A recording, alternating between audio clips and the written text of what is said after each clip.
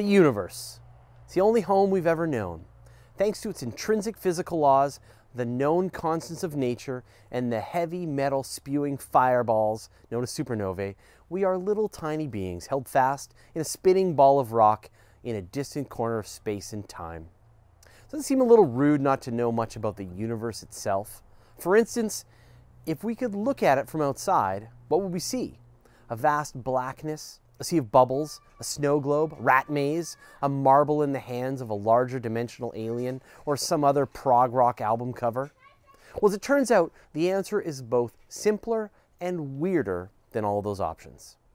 What does the universe look like is a question we love to guess at as a species and make up all kinds of nonsense. Hindu texts describe the universe as a cosmic egg. The Jains believed it was human-shaped. The Greek Stoics saw the universe as a single island floating in an otherwise infinite void, while Aristotle believed it was made up of a finite series of concentric spheres, or perhaps it's just turtles all the way down.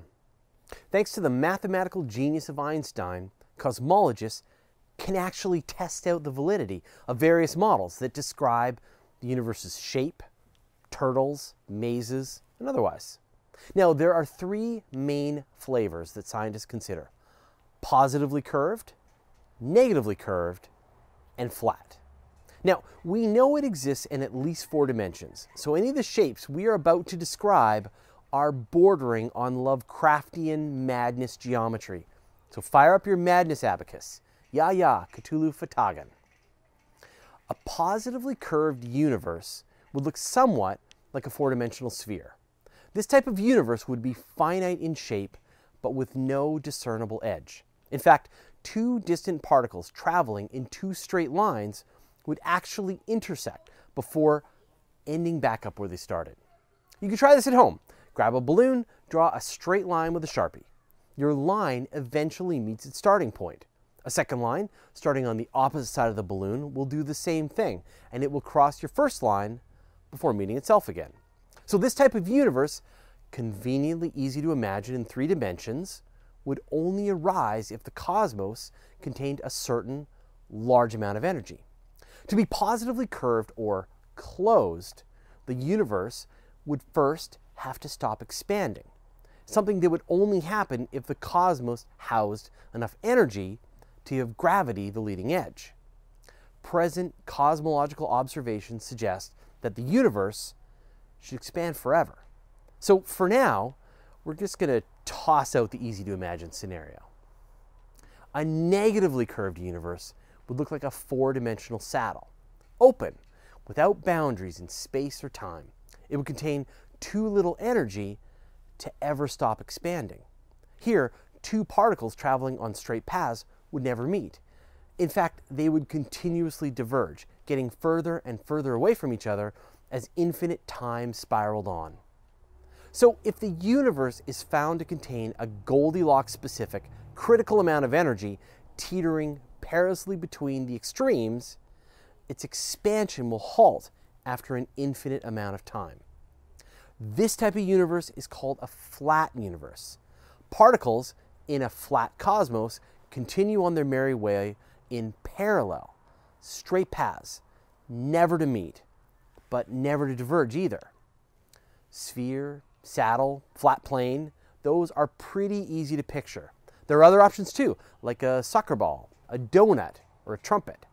Now, a soccer ball would look like a spherical universe, but one with a very particular signature, a sort of hall of mirrors imprinted on the cosmic microwave background. The donut is technically a flat universe, but one that is connected in multiple places.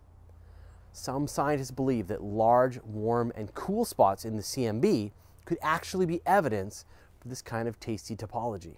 Lastly, we come to the trumpet. This is another way to visualize a negatively curved cosmos, like a saddle curled into a long tube, with one very flared end and one very narrow end.